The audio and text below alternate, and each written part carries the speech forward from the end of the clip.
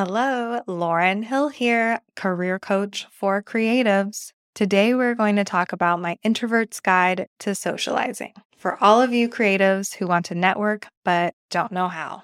I was the queen of isolating. My favorite place to be as a child was in my room drawing or crafting. I love a good, safe, comfy, quiet space. But over the years, I learned that too much alone time wasn't great for my mental health, love life, or career.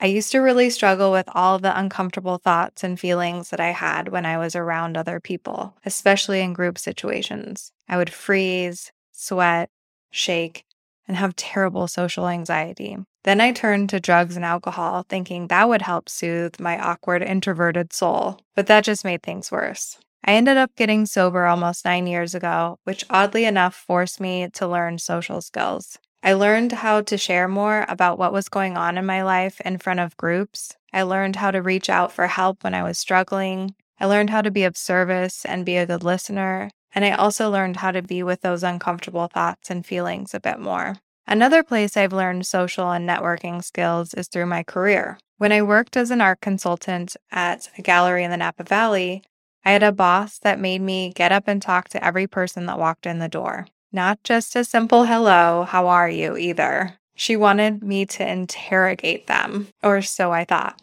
She called it qualifying. Qualifying is asking a series of questions to find out if the person is interested in purchasing art or a qualified buyer. Thinking back to the first few days I tried my boss's qualifying suggestions, I still cringe. She even had me role play with her when the gallery was empty.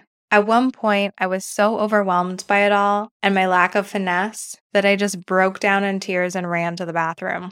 But I kept trying and experimenting and gaining a bit of confidence in myself over time. And by the time I left the gallery, years later, I was the top salesperson with over $4 million of fine art sales. So the moral of the story is, if I can do it, so can you. I know how hard it can be to force yourself to be social and network, but I swear to you, this is the number one skill to learn if you want to be successful in your career and, well, life. Just in case you need some help, I've got you covered. Here is my introvert's guide to socializing. The goal is to build rapport quickly so that there doesn't feel like there's an invisible wall between you and the other person.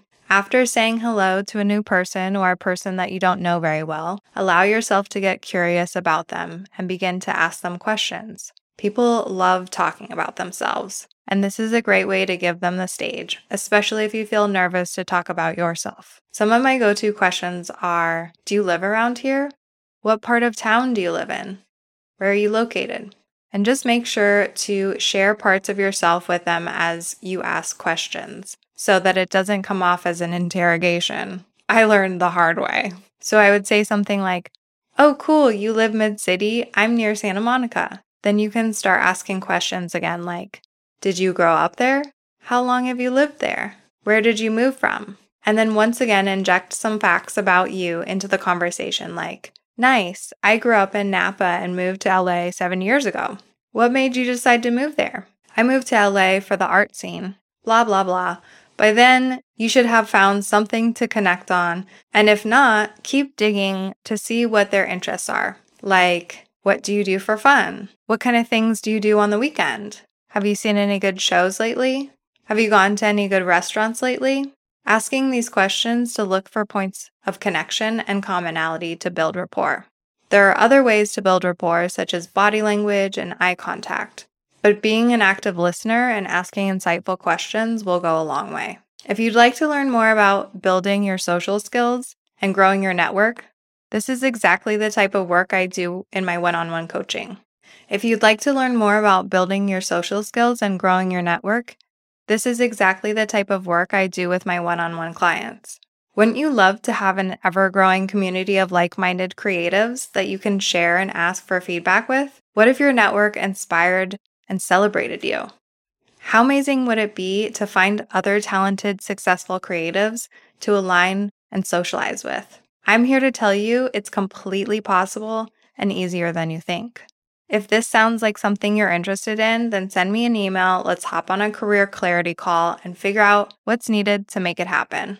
Based on the information we discuss, we'll chat about next steps and whether or not one-on-one coaching would be helpful for you. So go ahead and send me an email at lauren@curatedsplash.com to sign up for a consultation. That's LAURYN at CURATEDSPLASH.com. Talk soon. The tide has started to shift a little bit, where traditionally art buyers have worked in finance. And there's something inherently creative about building technology. So I think a lot of people in tech are starting to kind of come around and see art as something they're into, especially with NFTs. That's sort of been a good bridge into helping people get more interested.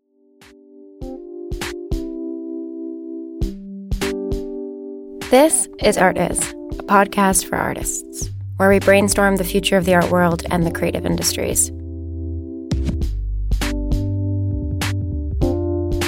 So my name is Michael Fascinello. I am the founder and CEO of Altamira. So I was wondering, Michael, if you could just bring us into your professional life a little bit. How did you get interested in art and start working in the art world?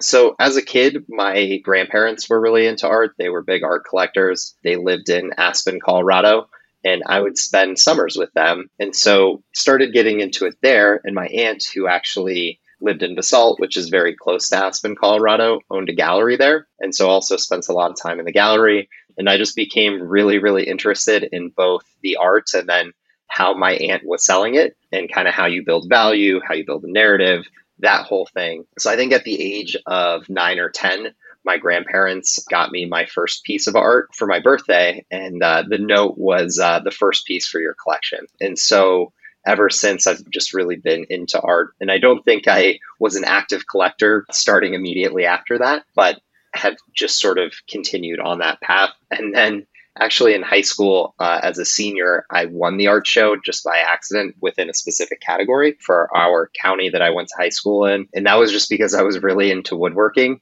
and built something that my teacher entered into the county art show. So I won the woodworking category, which I didn't realize was a thing. But anyway, that was really fun.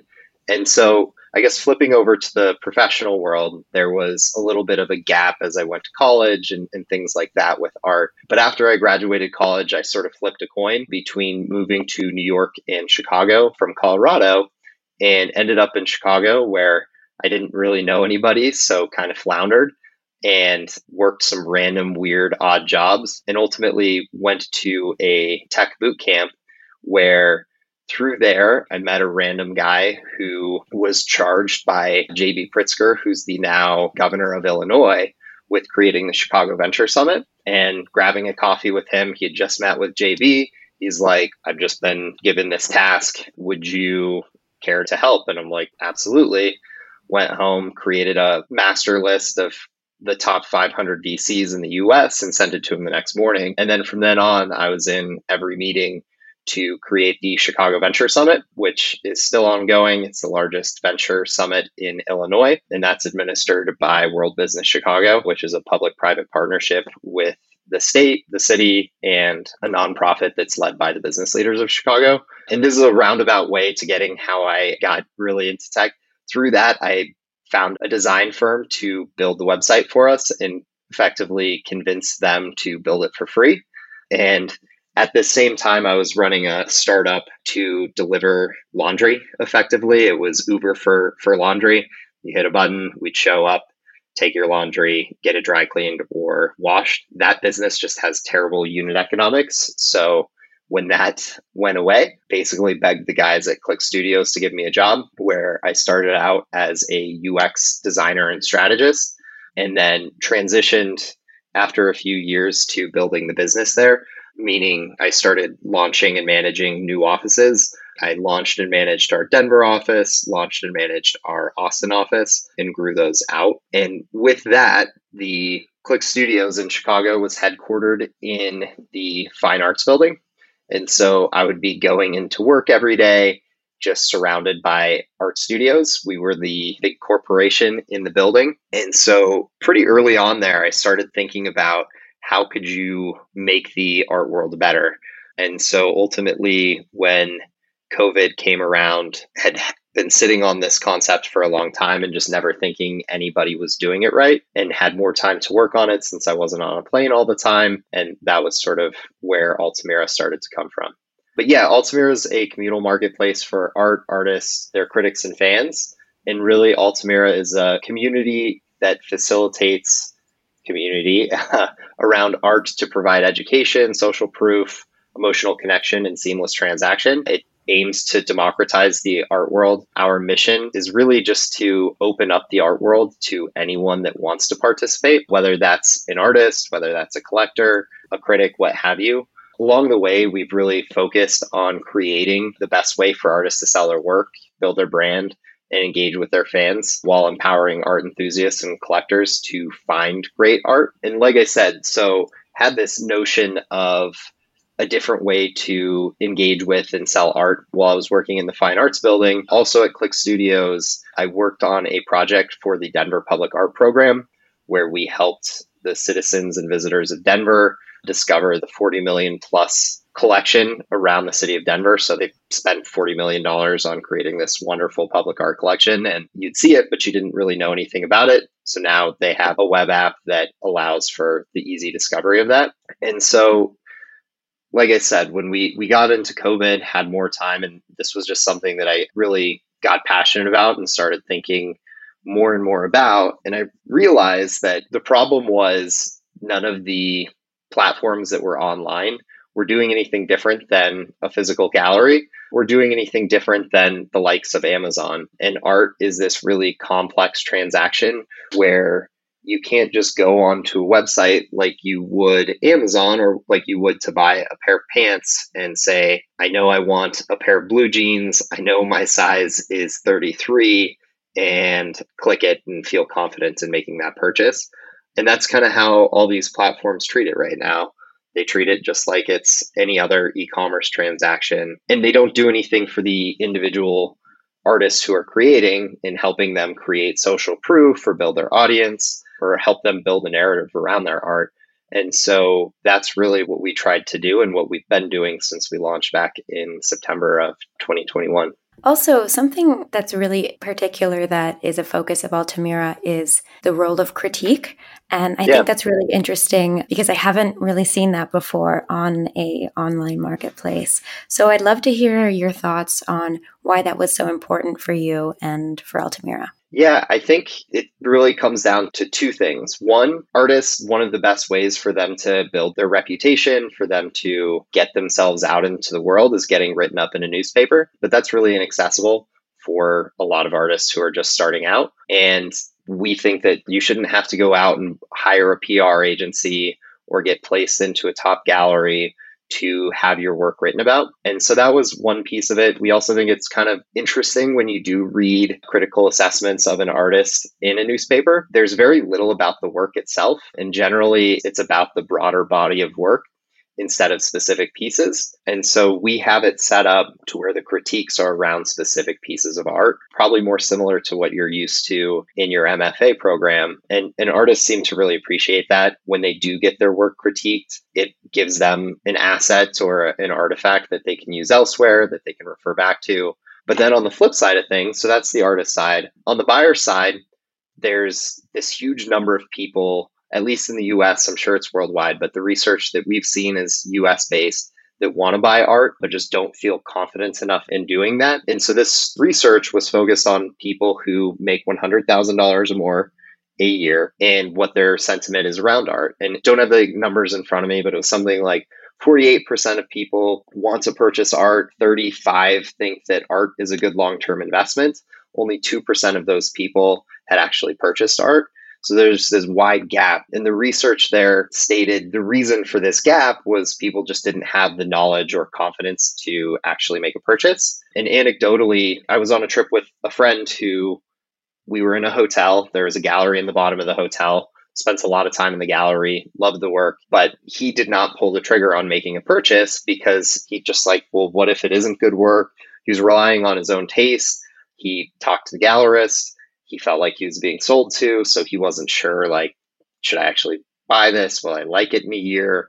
What will other people think? Like, if somebody knows about art, are they going to think I'm an idiot? And so we're really trying to address that by giving people, one, social proof, but two, just an analysis of what that piece is from a neutral party and not from a salesperson. And sort of that can serve as a signal too, if the work is being written about, okay, somebody at least cares about this piece enough to write about it. So that's kind of the role of critique. We also just think it's a more interesting way to build community and allow for critics to gain recognition, for them to have another avenue and venue to be seen and to have their thoughts get out into the world, where it's a concerted community of people who care about art, as opposed to potentially if they're just writing it on Medium or some other place, it has a better chance of being seen by the audience that they would want it to be seen by. So yeah, it's a really long answer on the critiques, but hopefully it gives you a little bit of a sense for how we think about them. And how does Altamira actually work? Is it like a gallery model? Does it take a percentage of sales, or how does it work? So it's totally free for anyone to sign up. The way that we make money is by, yes, taking a commission on the work sold, and that commission is 10%.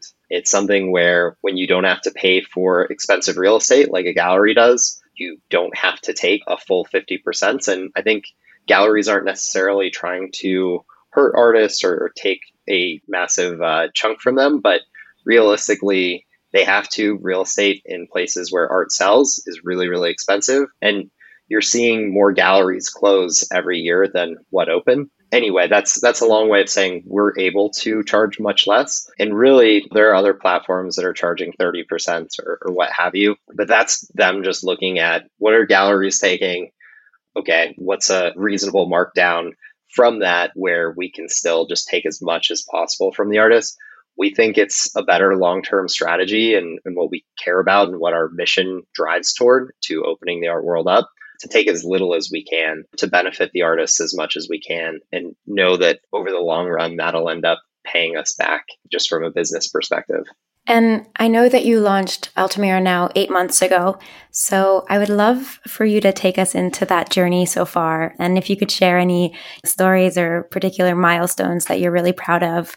I heard that you ranked #1 on Product Hunt, which is just so exciting. So perhaps you could tell us a little bit about that experience. So yeah, myself and John Guile, my co-founder, we started working on this almost a year to the day. Well, July 1st is about when I quit my job on July 1st and put full focus on this. Obviously, we were thinking about it prior to that. And then, like you said, we were able to launch in September. And that first month, I think we added like maybe 20 users or something. It was not all that exciting for anyone that was on there, but it was exciting for us, and had some really amazing artists right out of the gate who were on there, which was also exciting. In November, like you mentioned, we posted ourselves on Product Hunt, which Product Hunt, for those who don't know, we actually have drawn a lot of inspiration from them, but it's effectively a place where product creators, digital product creators that is, can go and post their work and get feedback from the community on it. It's largely driven by upvotes.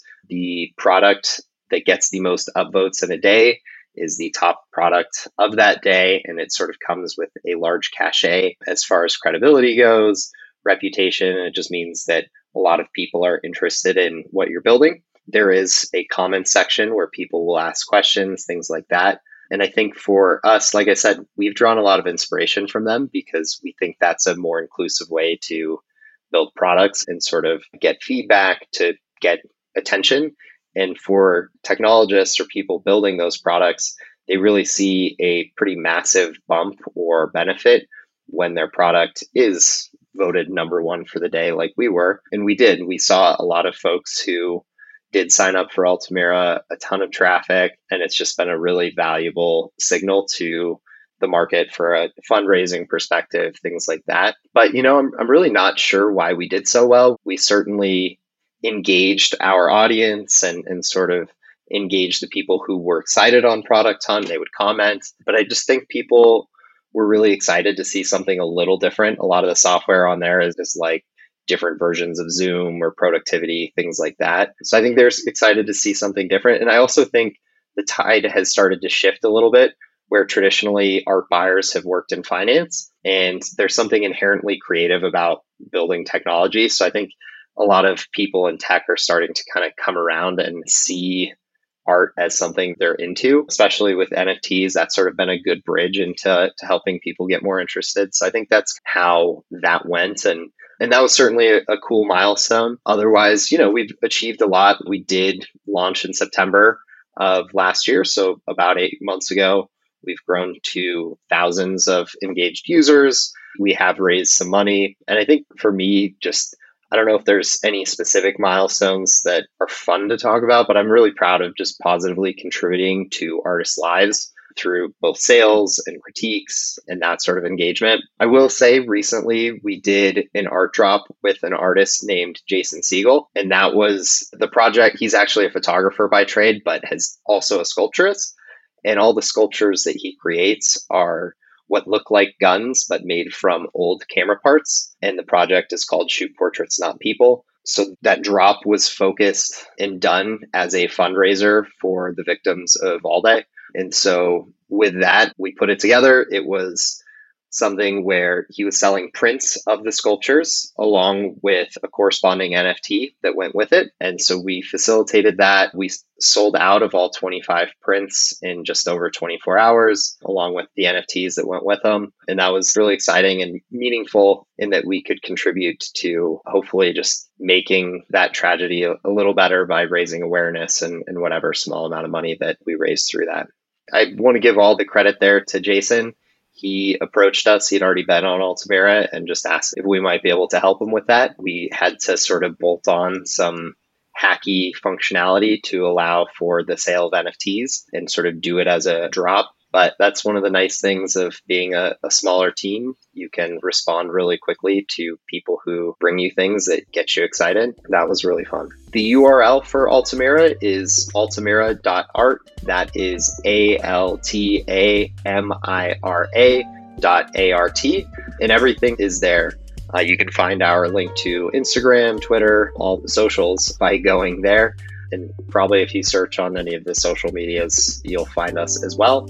And on there, if you go to our About page, I've got a link to my calendar. So if anybody actually wants to talk to me, I reserve time each week to talk to any artists, any collectors, what have you, whether that's getting your feedback on something we should be doing, answering questions on things that you're unsure of, or anything else. Just want to make myself available. And that's another good way to get in touch with me personally.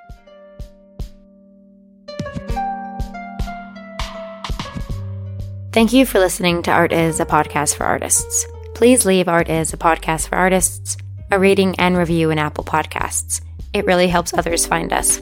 Also, I would love it if you took a moment to reflect on who in your life might also benefit from listening to this podcast. When you do, please share Art Is, a podcast for artists with them, so we can continue to grow the show organically and brainstorm the future of the art world together. You can also support the work I do by subscribing wherever you listen and by donating to the podcast. The link to do so is in the episode description. Okay, that's it for now. Thanks so much, and see you next Wednesday.